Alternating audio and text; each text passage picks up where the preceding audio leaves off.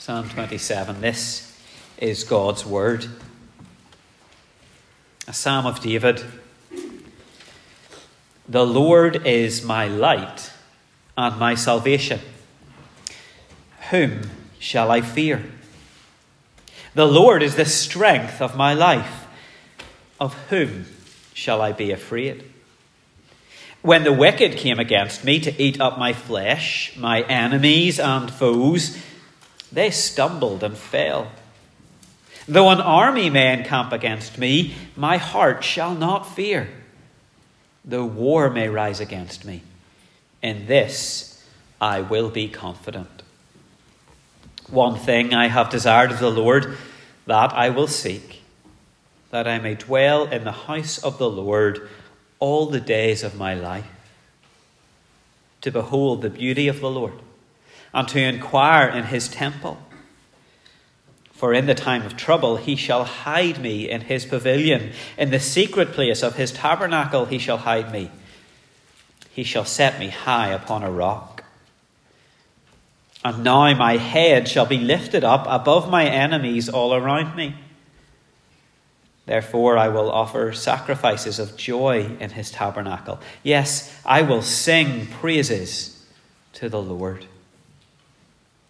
Hear, O Lord, when I cry with my voice. Have mercy also upon me and answer me. When you said, seek my face, my heart said to you, your face, Lord, I will seek. Do not hide your face from me. Do not turn your servant away in anger. You have been my help. Do not leave me nor forsake me, O God of my salvation.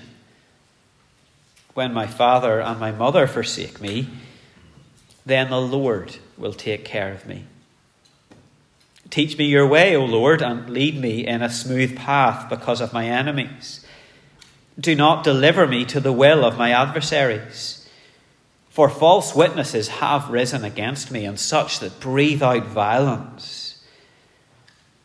I would have lost heart unless I had believed that I would see the goodness of the Lord in the land of the living. Wait on the Lord. Be of good courage, and he shall strengthen your heart. Wait, I say, on the Lord. Amen. Well, let's pray and ask God for his help to understand his word. Our gracious God, we thank you for your word and this wonderful psalm, this wonderful declaration of confident assurance in who you are and what you have done. This declaration of faith. I pray, O God, that you would help me to preach it soundly and to do justice to your word in the hearing of your people today. I pray that you be with each one of us, that we might hear your word, that we might take it to heart, and that we might know how to live it out in our lives in the week that lies ahead. We pray all these things in the name of Jesus. Amen. One of the great themes in all of Scripture is that God is with his people. It's at the centre of what we call covenant theology. That's one of the ways the Bible uses to interpret itself. And so from the beginning of the Bible, in the book of Genesis, we see God walking in the garden with his people in the cool of the day. We keep reading in the Bible, we come to the Exodus, and we see that God is with his people. He leads them through the Red Sea. He leads them in the wilderness by a pillar of cloud and a pillar of fire. He is with them. And then the life of David. We've just read one of the Psalms, but think of that most famous of Psalms, Psalm 23. The Lord is my shepherd. What does it say in the middle of Psalm 23? That we do not need to fear evil in the valley of the shadow of death, because God is with us. Think about the promise of Jesus in the Great Commission. Lo, I am with you always, even to the end of the age. And then there is the Christian hope of eternity. We read at the very end of the book of Revelation, chapter 21, John writes, I heard a loud voice from heaven saying, Behold, the tabernacle of God is with men. Tabernacle there is another word for dwelling place. John goes on, and he will dwell with them, and they shall be his people. God himself will be with them and be their God. God will wipe away every tear from their eyes. There shall be no more death, no more sorrow, and no more crying. And so throughout the whole sweep of Scripture, we have this amazing promise or covenant from God. I will be your God and you will be my people. God will be with his people.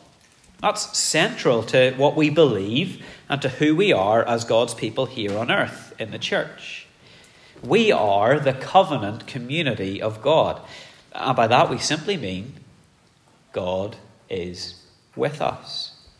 Of course, we see this most clearly, don't we, in Jesus. You know, the other name, one of the other names that Jesus has is Emmanuel, which means God with us. And that's really what Psalm 27 is all about. Psalm 27 is a hymn of praise.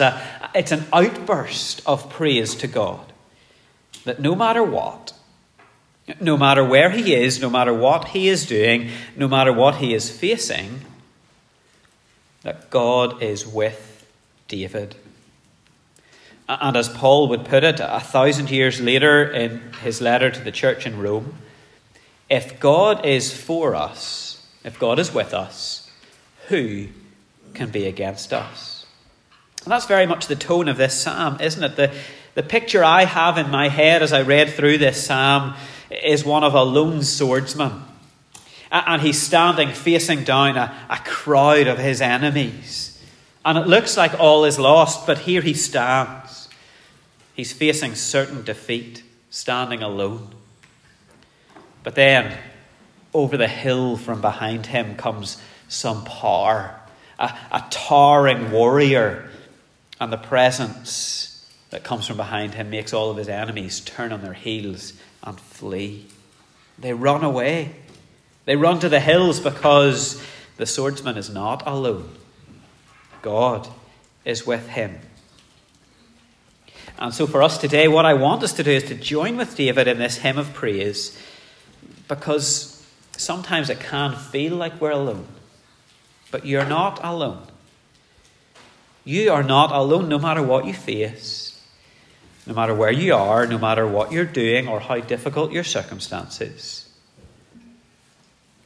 If you're a Christian, God is with you. God is with his people. And if God is with us, who or what can stand against us? Today from this psalm, I want you to hear the word of God. It's on the screen. Be assured. In this life you will face trouble, but stand firm upon God and his promises. You see, as Christians, we can be assured. And I hope you noticed that as we read through Psalm 27, the assurance of David.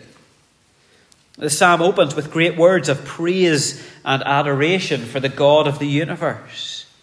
And they're really focused on a lack of fear. There are enemies, many enemies around and about David. Verse 2, the wicked are coming, enemies that will eat up our flesh. Verse 3, an army is encamping against David. War is rising against him. And yet, look at the confident assurance David has. He does not fear. No one can make him afraid because God is with him. Because God is his strength and his salvation. He does not need to be afraid. David lives in great assurance. Not because of his own strength. Not because he has many chariots and horses. Not because of his fighting men. Not because of his army. But because of God. Because Yahweh is the strength of his life. I wonder, is that your experience? Is that how you feel? It's hard to say that it is. At least for me, I know it's hard to say this is my experience. It's hard to be as assured as David is in these verses. The things of this world can so often become overwhelming. Cares, worries, stresses, concerns about money, concerns about the future of the church, concerns about the well-being of our children. All of these things can lead us to doubts, to questions, to sleepless nights. And perhaps even unlike David, it's not just our enemies, but sometimes our friends that cause us to face trouble. The criticisms of a friend at times are much more concerning to us than those of our enemies. Gossip, a snide comment here or there, past hurts resurfacing. Could go on with that. And then, of course, there are real and genuine enemies in our lives. Maybe you have to face bullying at work or in school. Maybe there's isolation or loneliness in your life.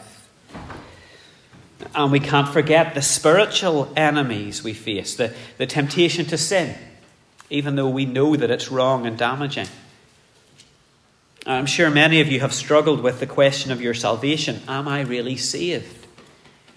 How do I know I'm really saved? That's a question I hear a lot. How could God love someone like me? I'm useless. I'm no good. I'm worthless. But God's word is saying to you today, be assured. God is with you. Jesus is your light and your salvation. Who shall you fear? Jesus is the strength of your life. Of whom shall you be afraid? This is actually one of the really helpful rediscoveries made at the time of the Reformation. Just think about the Roman Catholic, the medieval Roman Catholic understanding that faith has to be joined with good works to produce salvation.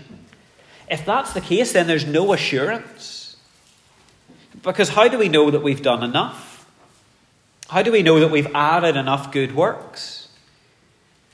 But what the Reformers discovered and what they realized as they read their Bibles is that our righteousness, our standing before God, is based entirely on the work of Christ.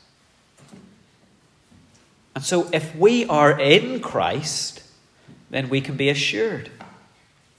Because it's his perfect record that we're relying upon, not our record. And in Christ, God looks upon you and he sees his Son. And that means you don't need to fear because you are perfectly accepted by God in Jesus. I want to read a quote from Charles Haddon Spurgeon, great Baptist pastor from London in the 20th century. Sorry, the 19th century.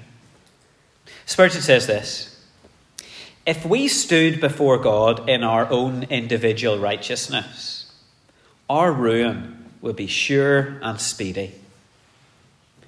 But in Jesus, our life is hid beyond peril. He says this: firmly believe that until God rejects Christ, he cannot reject his people. Until he repudiates the atonement and the resurrection, he cannot cast away any of those with whom he has entered into covenant in the Lord Jesus Christ. So hear God's word today. Be assured. Be assured in Jesus. That's what David points us to, isn't it? The opening praise of the psalm leads us to verse 4. What is it David wants? One thing I have desired of the Lord, that I will seek, that I may dwell in the house of the Lord all the days of my life. Not to be cast away from God, to be accepted by God, to stay in God's house, to behold the beauty of the Lord, and to inquire in his temple. And scan down to verse 8. When you said, seek my face, my heart said to you, your face, Lord, I will seek. And so we can hear in the words of David what a great desire this is. And it's the great hope of all Christians to dwell in the house of the Lord, to behold God face to face, to see the face of God, to be in an everlasting and perfect relationship with him. I think it's really helpful for us to realize that's the end goal of our lives as Christians. That's what being a Christian is all about. You see, many people think being a Christian is all about getting saved. It's all about forgiveness from sins. And don't get me wrong, those are absolutely essential things. But not because of themselves. It's because of what they lead us into. They lead us into an everlasting relationship with God that can't be broken. You know how it is, men, and I'm sure this happens for the women as well, when you're at home and you're getting the cold shoulder. You know, it's all picture and no sound. You've been there. You maybe don't know exactly what it is that you've done wrong, but nonetheless you still want forgiveness.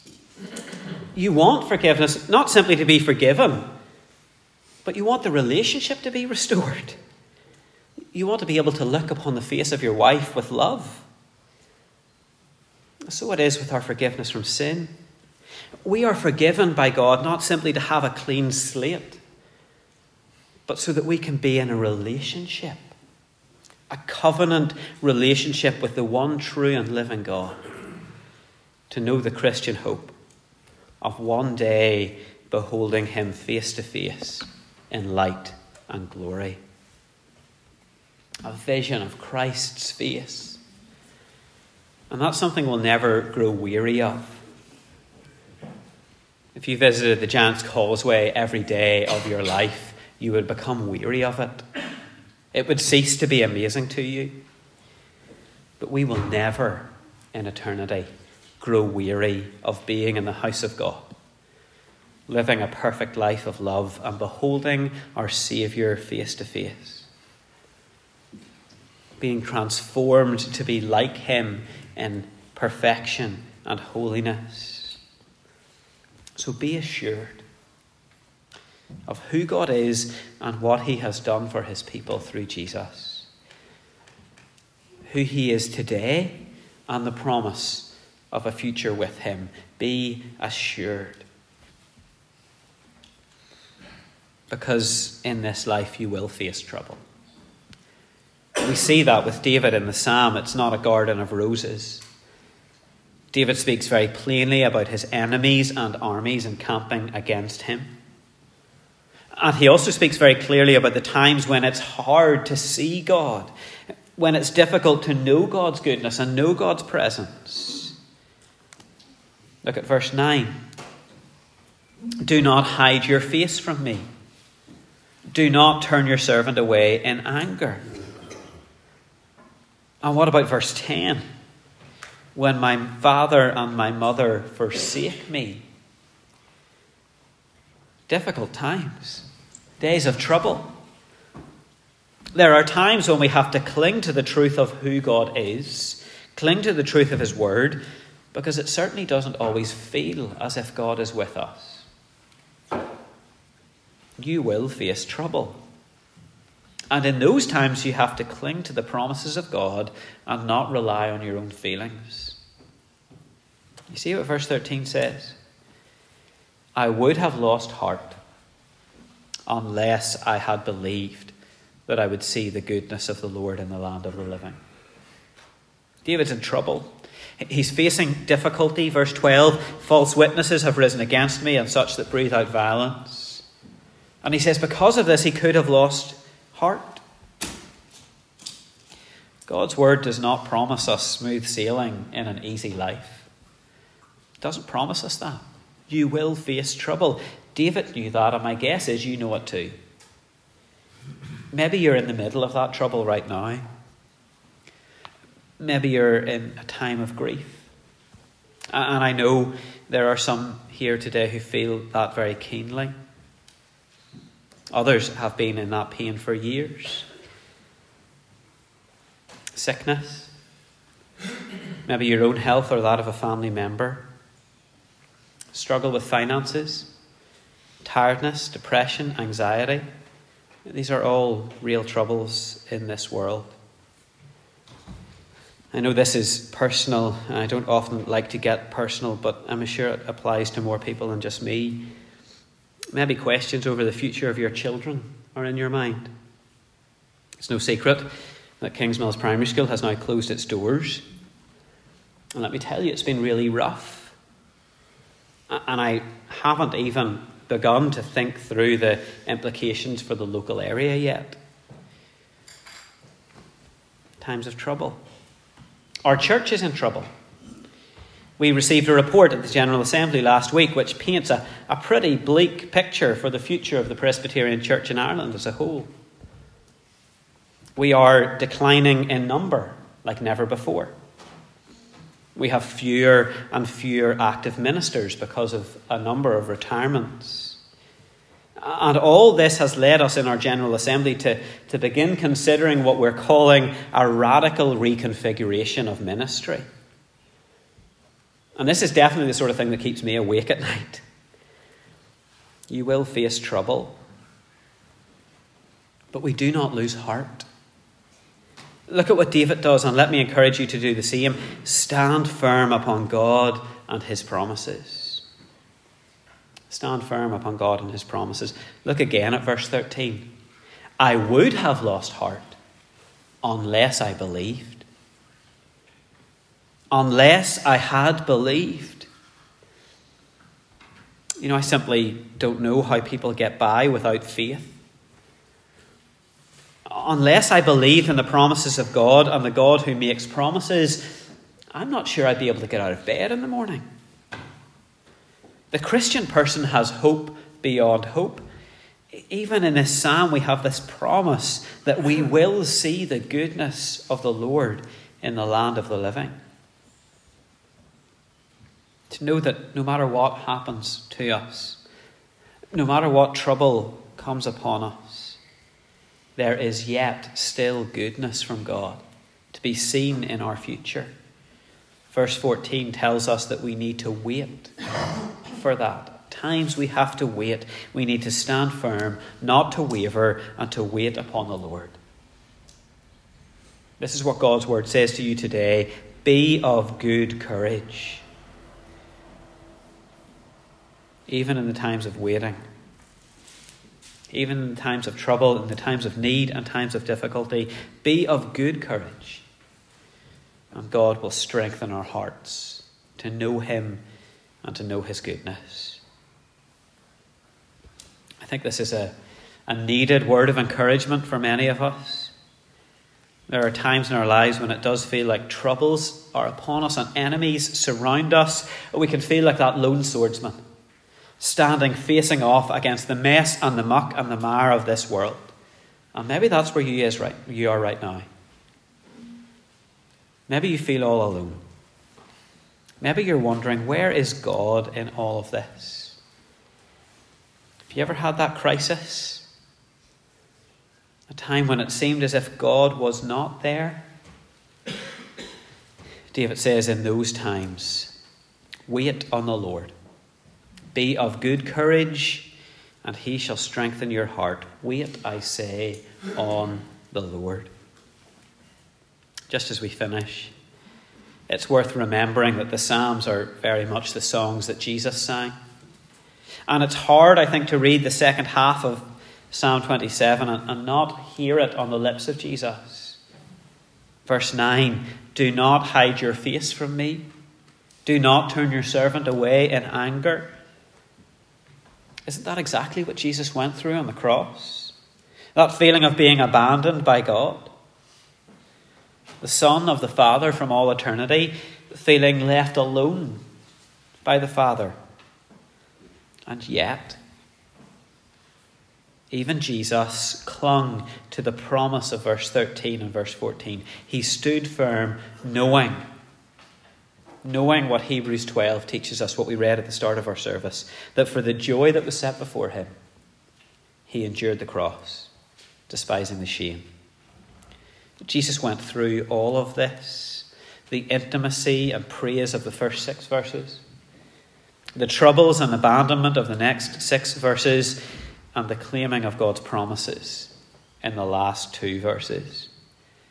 Jesus went through all of that for you and for me. He endured the cross for the joy that one day we would come to him in faith, that we would repent of our sins and seek him, seek his face, seek to be hidden in him and seek to dwell with him forever.